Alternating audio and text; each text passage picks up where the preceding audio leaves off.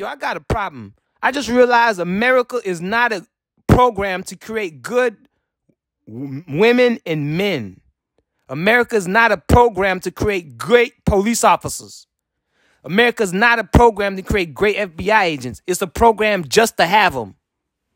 It's a program to let them do good or bad. We don't give a fuck. We're not going to punish them. We're not going to hold them or nothing because we're too weak. That's what the program is.